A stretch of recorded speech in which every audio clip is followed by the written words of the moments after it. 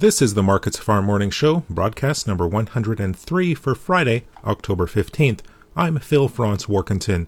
ICE Futures canola contracts were stronger Friday morning as the market continued to take back the losses posted earlier in the week. Canola 80 cents to $3 higher. The November contract up $2.80 at $913 per ton.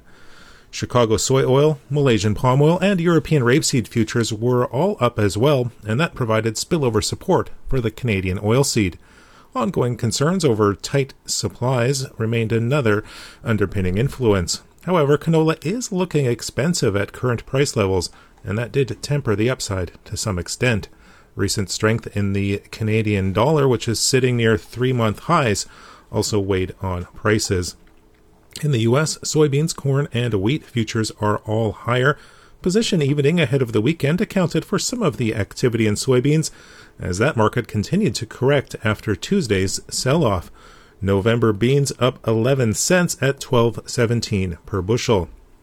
Solid export demand provided support with weekly U.S. soybean sales of just over 1.1 million tons, in line with expectations. The USDA also announced additional flash sales this morning of about 700,000 tons of soybeans to unknown destinations and 132,000 tons to China.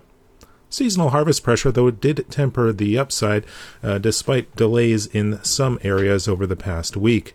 Monthly crush data will be released later in the day and could provide some direction if there are any surprises. Corn, it's also up with pre-weekend positioning as that market continued to recover after its earlier losses this week. December up 9 cents at $5.26 per bushel. Weekly U.S. corn export sales of about 1 million tons were in line with trade guesses. Harvest conditions look relatively favorable across much of the Midwest, and that did temper the upside. Wheat futures, they are up across the board. Minneapolis spring wheat hitting fresh contract highs. European wheat futures also hit fresh highs overnight, and that spilled into the U.S. market. Minneapolis up 13 cents in December at $9.73 per bushel. Kansas City up 11 cents at $7.42 per bushel.